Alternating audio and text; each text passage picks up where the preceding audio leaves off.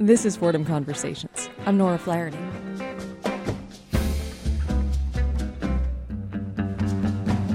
Chances are that you spend a certain amount of time doing what academics call consuming media. You know, watching TV and reading books and listening to music and stuff.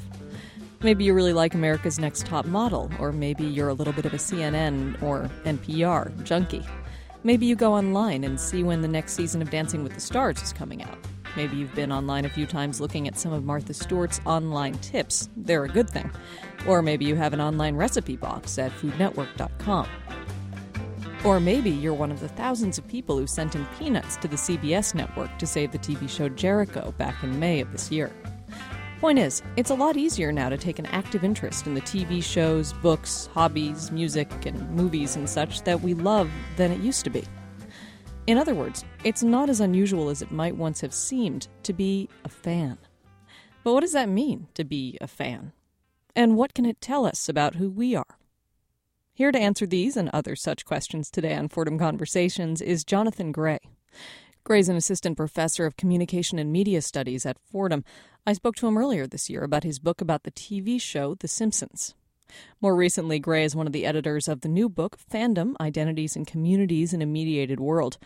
It's a reader in the fairly new field of fan studies, and it's out now from New York University Press. Gray joined me in the studio to explain to me what this whole fan thing is all about, and why I should care, just because I've seen every episode of The Simpsons 800 times and can quote from it at will. Let's go to that interview. Jonathan Gray, welcome. Thank you. Now, let's just start out with a really pretty basic question, but one that I am sure is on the minds of people who are listening to this. What in God's name is fan studies anyway? Well, I think fan studies came about, it started around the late 80s when what you had is a bunch of people who were no longer just studying the media from sort of outside the media. The sort of older generations of media studies tend to be academics who hate the media. I'm generalizing massively, but let's run with that for the moment. Whereas what happened with a lot of the sort of people who are now in their early 40s or 30s or 20s is, they grew up with the media. And so whether they were being told that there were problems with the media and media programs or, films or whatever, they were going home and consuming this stuff. They were listening to, all the sort of pop hits. They were watching all the favorite TV shows. And so there was this sort of point in the sort of late 80s where you had a bunch of these people who were becoming academics who said, what we need to do is we actually need to look at why people are engaging with these things rather than sort of continuing to assume what engagement meant. And that, you have all these accounts of the media that suggest, for instance, that people who enjoy entertainment aren't good news consumers. They don't know what's going on. They're stupid.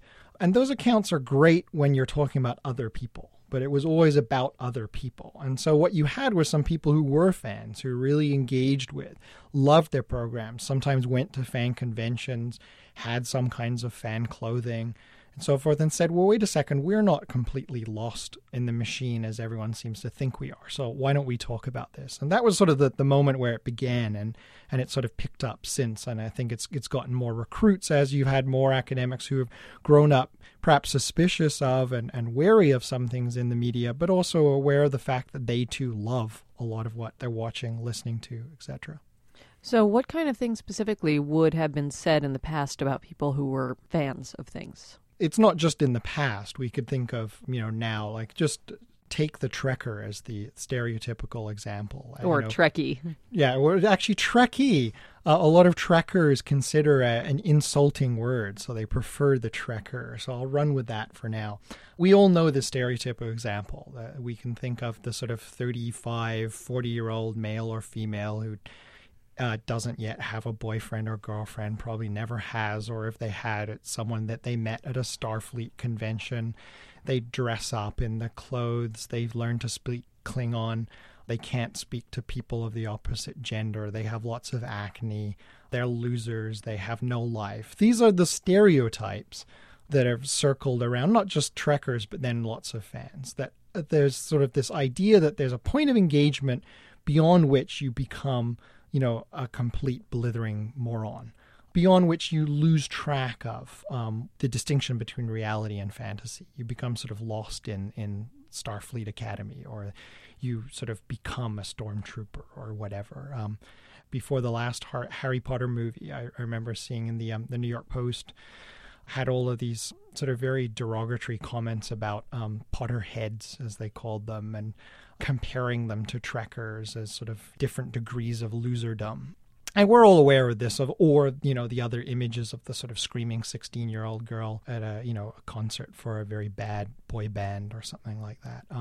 These are the sort of images that circulate. Now, the difference is, though, is that stereotypes are always going to exist in regular society. What's sad is when academics, those people who are meant to sort of get below them, just accept them. It would be the same thing as if, for instance, in ethnic studies or in women's studies, people accepted stereotypes of what women or men are, or of what, white people or African Americans are, without actually sort of examining them. And so I think some of what fan studies was about saying, okay, let's really examine these. Let's really see what these fans are and whether they, sort of fess up to these stereotypes that exist rather sort of conveniently, but in the process make a bunch of people whose practices might not be as strange as we think they are look very strange. Is there a sense sort of in academia that's not focused on fans, but that's focused on media, that a lot of what media does is sort of convince people of things that aren't true and sort of convince people that they're not being taken advantage of when they actually are, and there's this suspicion as a result of that? Yeah, I think that's definitely true. And I mean, let's be honest, that is what quite a lot of media does. I mean, advertising's very purpose in life is to convince you of things that are patently silly. Like eating Trident gum is not going to make you more attractive to women.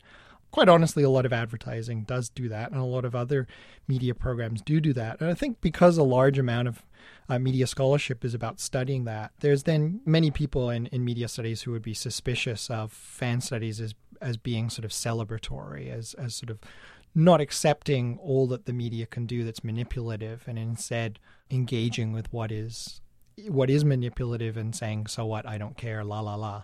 Of course, what's funny is once you start to look at fans, you often find that the fans are the ones who are most aware of how programs and movies and so forth are manipulative.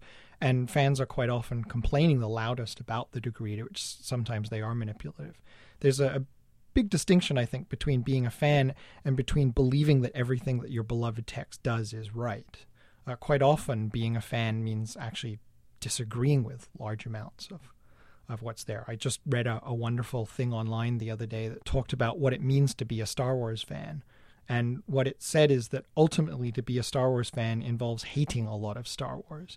And I think we perhaps need to realize that fandom quite often works in the same ways across fandoms, that fans are reflective in a degree that we often don't think they are.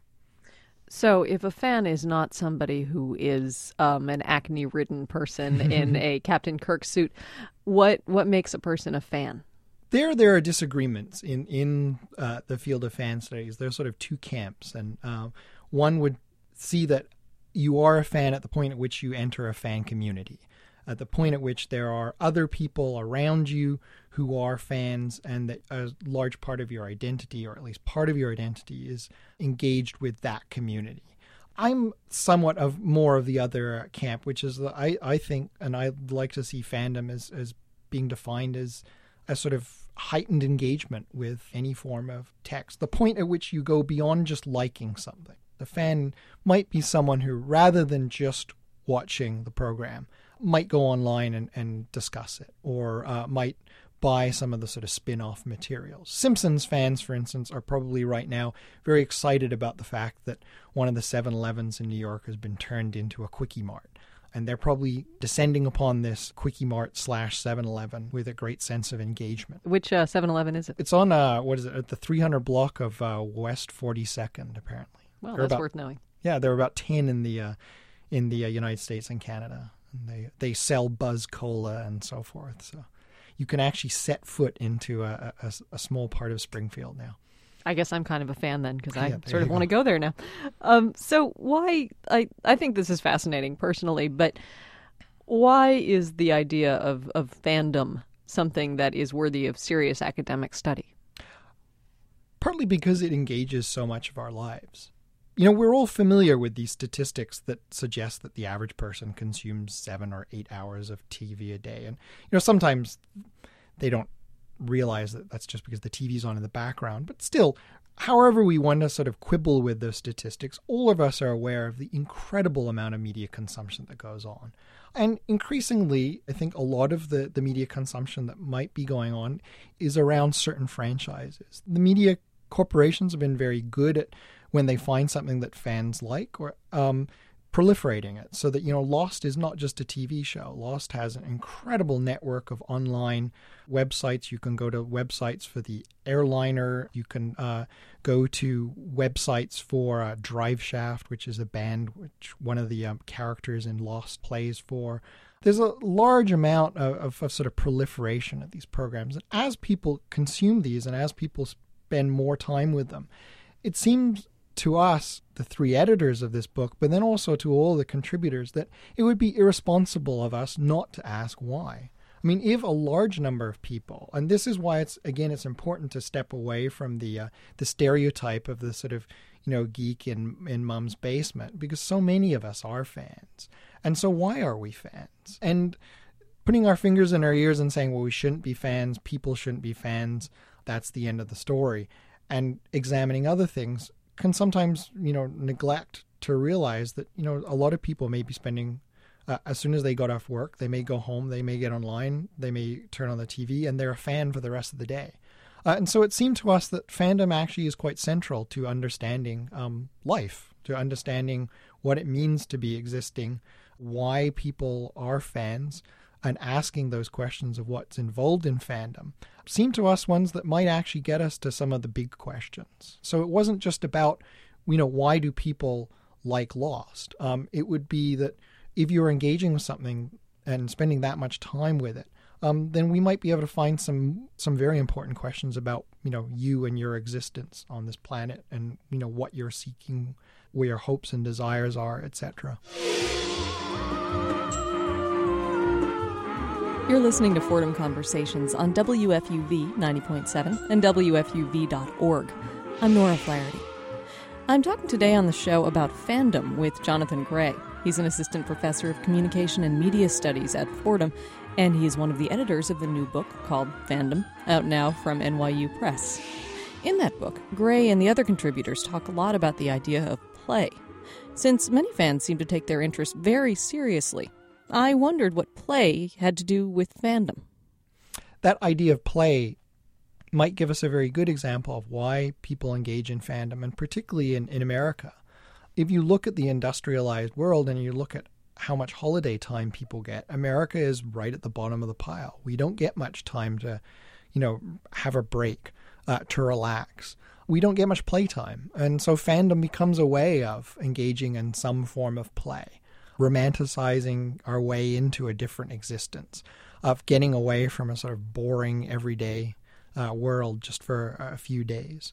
And I think a lot of people are very aware of that play. One of my favorite examples here is of a producer of Lassie, who talked about when the show was on, they received hundreds, sometimes thousands of fan letters to Lassie from children. Now, I'd like to believe that every single one of those children writing first knew that dogs can't read, but secondly knew that Lassie wasn't actually existent. So we could see that as a horrible example of how these kids had sort of been led to believe that Lassie was real, but rather I think it's an idea of how they engage in the play. They thought it was fun to write to Lassie, and that in that process of writing to Lassie, there was something kind of, fun, playful, that may not be actually all that different then from, people writing to soap opera stars when their characters get married and sending them flowers or so forth, or other forms of engagement that are seen as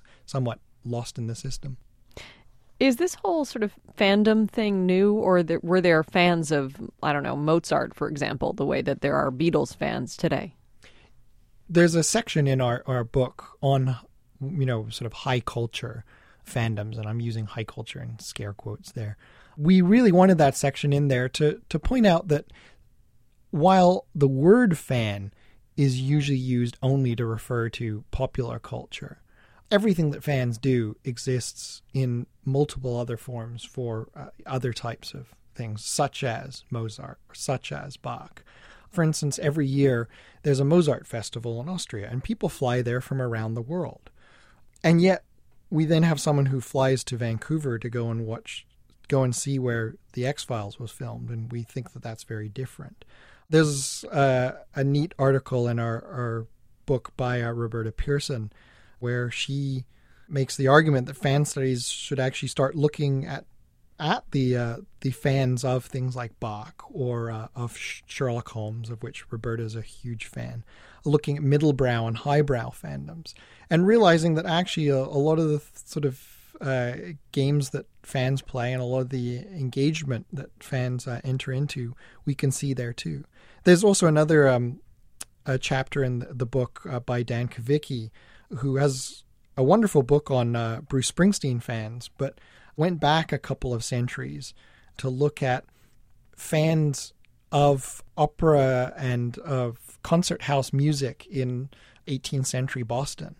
And he did wonderful archival work to read these journals by a few people who are alive and going out and listening to this music and engaging very much in the same ways. So while the word fan and the sort of the longer form of fanatic may often have been applied just to popular culture, I think they've always existed, and they've existed across the spectrum too, not just popular culture. Indeed, perhaps we might be a little more honest with ourselves if we realize all the many types of fandoms that we have. You know, I mean, there are gardening fans, for instance, and if we start using that word fan, there's not that much difference sometimes in how gardening fans conduct themselves and how, you know, Star Trek fans conduct themselves. They have conventions that they go to. They have their own logo, you know, sort of lingo, and they talk in terms that other people wouldn't understand. They have their own costumes.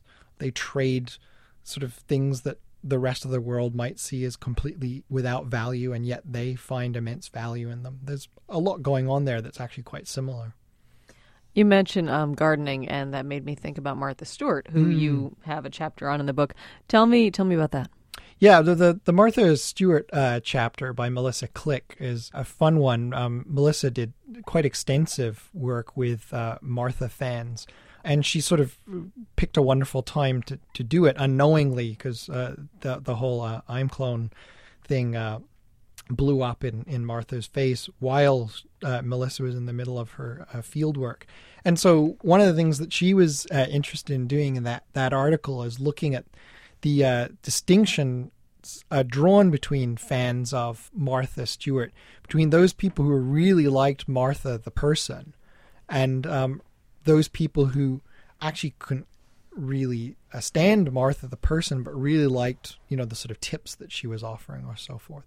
And then people who moved back and forth between them, so that you had people who really didn't like Martha, but then after she seemed to be the center of a big witch hunt, were all of a sudden finding themselves defending Martha and becoming quite a different type of fan of her. Which again it's a fun article, I think, because it shows the degrees to which you can be different types of fans. Sometimes you can like the person but not really care about what they're saying. Sometimes you can like what they're saying but really dislike the person. It seems like the sort of world we live in at the moment, with, you know, myriad cable channels, the internet, so on and so forth, has made it a lot easier and more likely that you're going to become sort of an obsessive fan. Have you found that to be true, or is that just my assumption? It's hard to say, because in order to say whether that's true or not, I need data that I just don't have access to. I think one of the things that is changing is that, and Henry Jenkins, who is really kicked off fan studies and is the sort of seen as the reigning monarch of fan studies, although I'm sure Henry wouldn't like to be considered a monarch. And he writes the afterword for our book. Henry has pointed out that one of the things that very much has changed is the media industries now need fans. In the past, media industries usually found fans annoying. Fans, with the exception of the soap industry, who have always sort of been able to try and find ways to deal with fans. Most media industries just found fans as kind of people who, okay, sometimes you'd placate them by sending out a cast member to Comic-Con or so forth. But by and large, they got in the way because they protested when you did things with their beloved characters.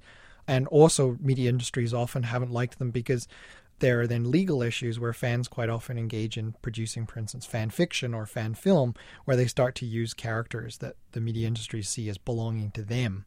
in ways that the media industries don't want them to be used. Including making them do dirty things. Exactly. So that, George Lucas, while I think he's now changed his tune a bit, long accepted fan film because it was often about, sort of people playing with lightsabers, but really didn't like and drew the line at and would send the lawyers after those people who were trying to produce stories that said, for instance, that Qui-Gon and Obi-Wan had a sexual relationship going between them, or that the Jedi training method was somehow sort of homosexual in nature.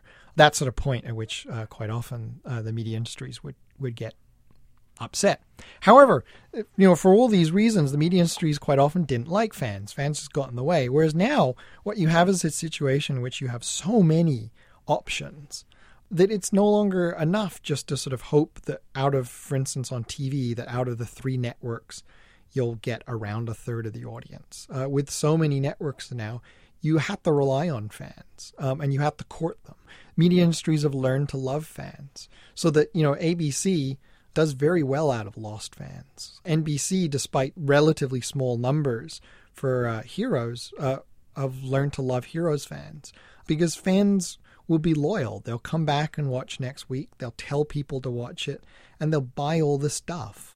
So you've got a much better chance of making more money off them. And so I think one of the things that's changed is that the media industries have realized the value of fandom. And so fandom is no longer something that's now on the outside and something that media industries see as an annoyance, although in some ways they still do. I think fandom is now actually something that actively are courting. Actively courting and also sort of trying to control through their own websites and things. Exactly. And I mean, and there's the sort of the contradiction is that on one hand they say, we love you, but then they want to set the rules for how to love them. And fan fiction writers have long found that they're caught in the crosshairs here, that the way in which they use the characters is not ways in which the media industries feel that they should be. And yet fan fiction writers will claim that they don't belong to them, just as Shakespeare could take almost all of his stories from other people and rewrite them. Most great creators in the history of art have ripped off left, right, and center. And fan fiction writers will say that they're doing the same thing.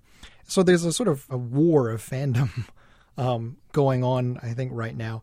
If for no other reason, too, then sometimes the media industries themselves can't determine whether they like fans or not. Or rather, one leg of the or arm of the industry thinks that fans are great and is courting them, and the other is trying to shoo them away.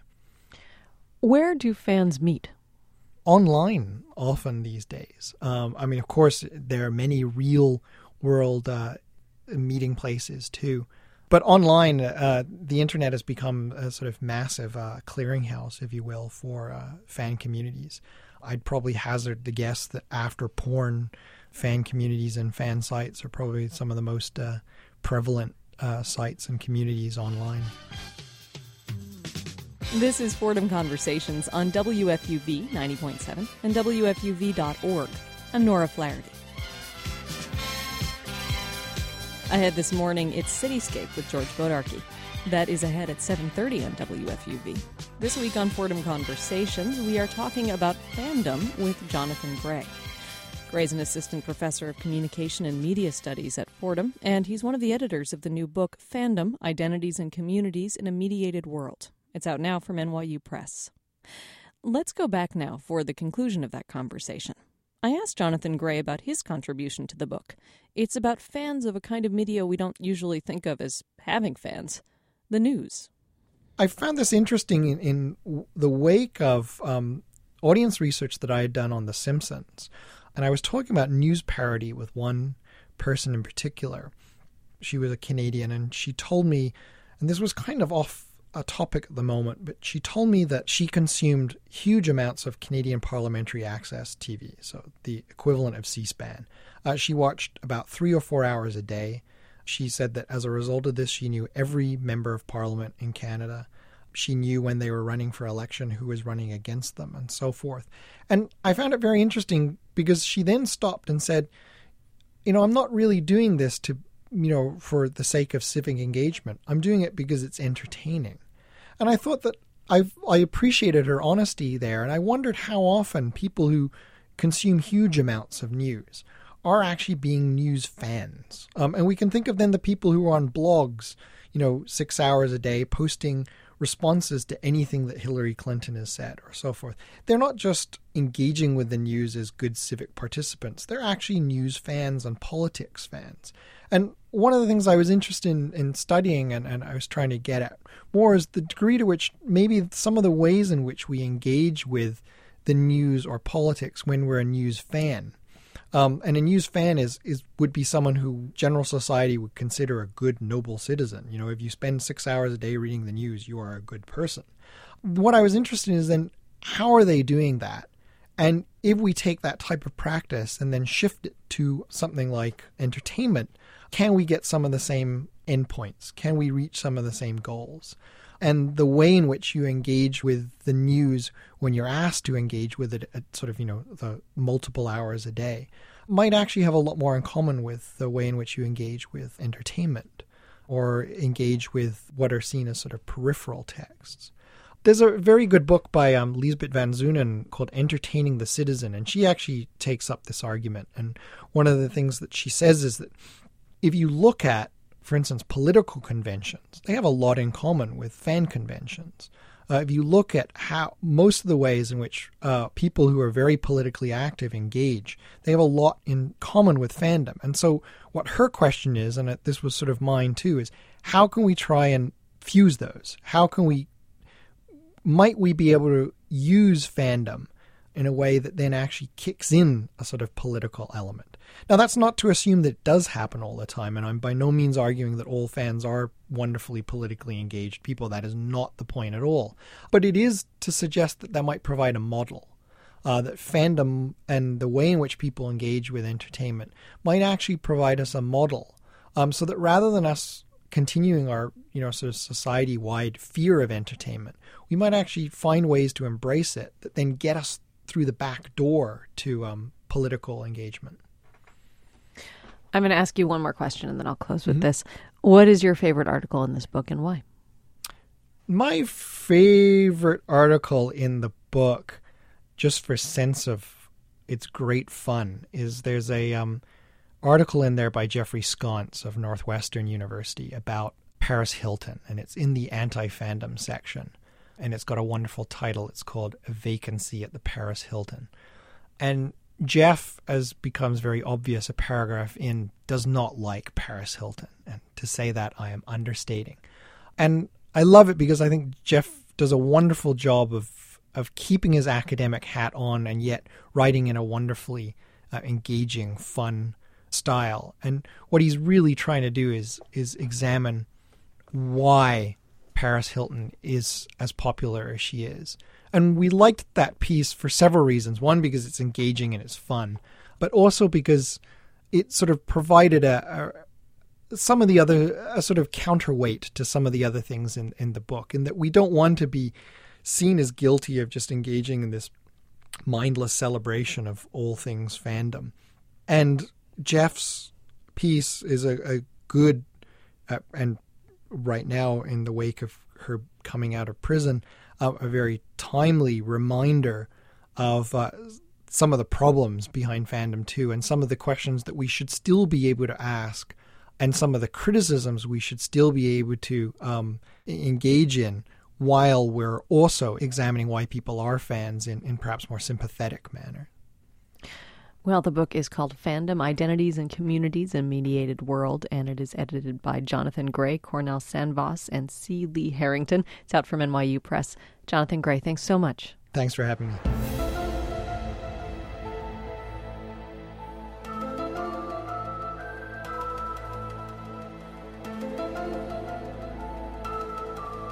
If you are a fan or an anti-fan of the show, or if you just have a question or a comment, why not email us? The address is fordhamconversations@wfuv.org, and either way, we'd love to hear from you.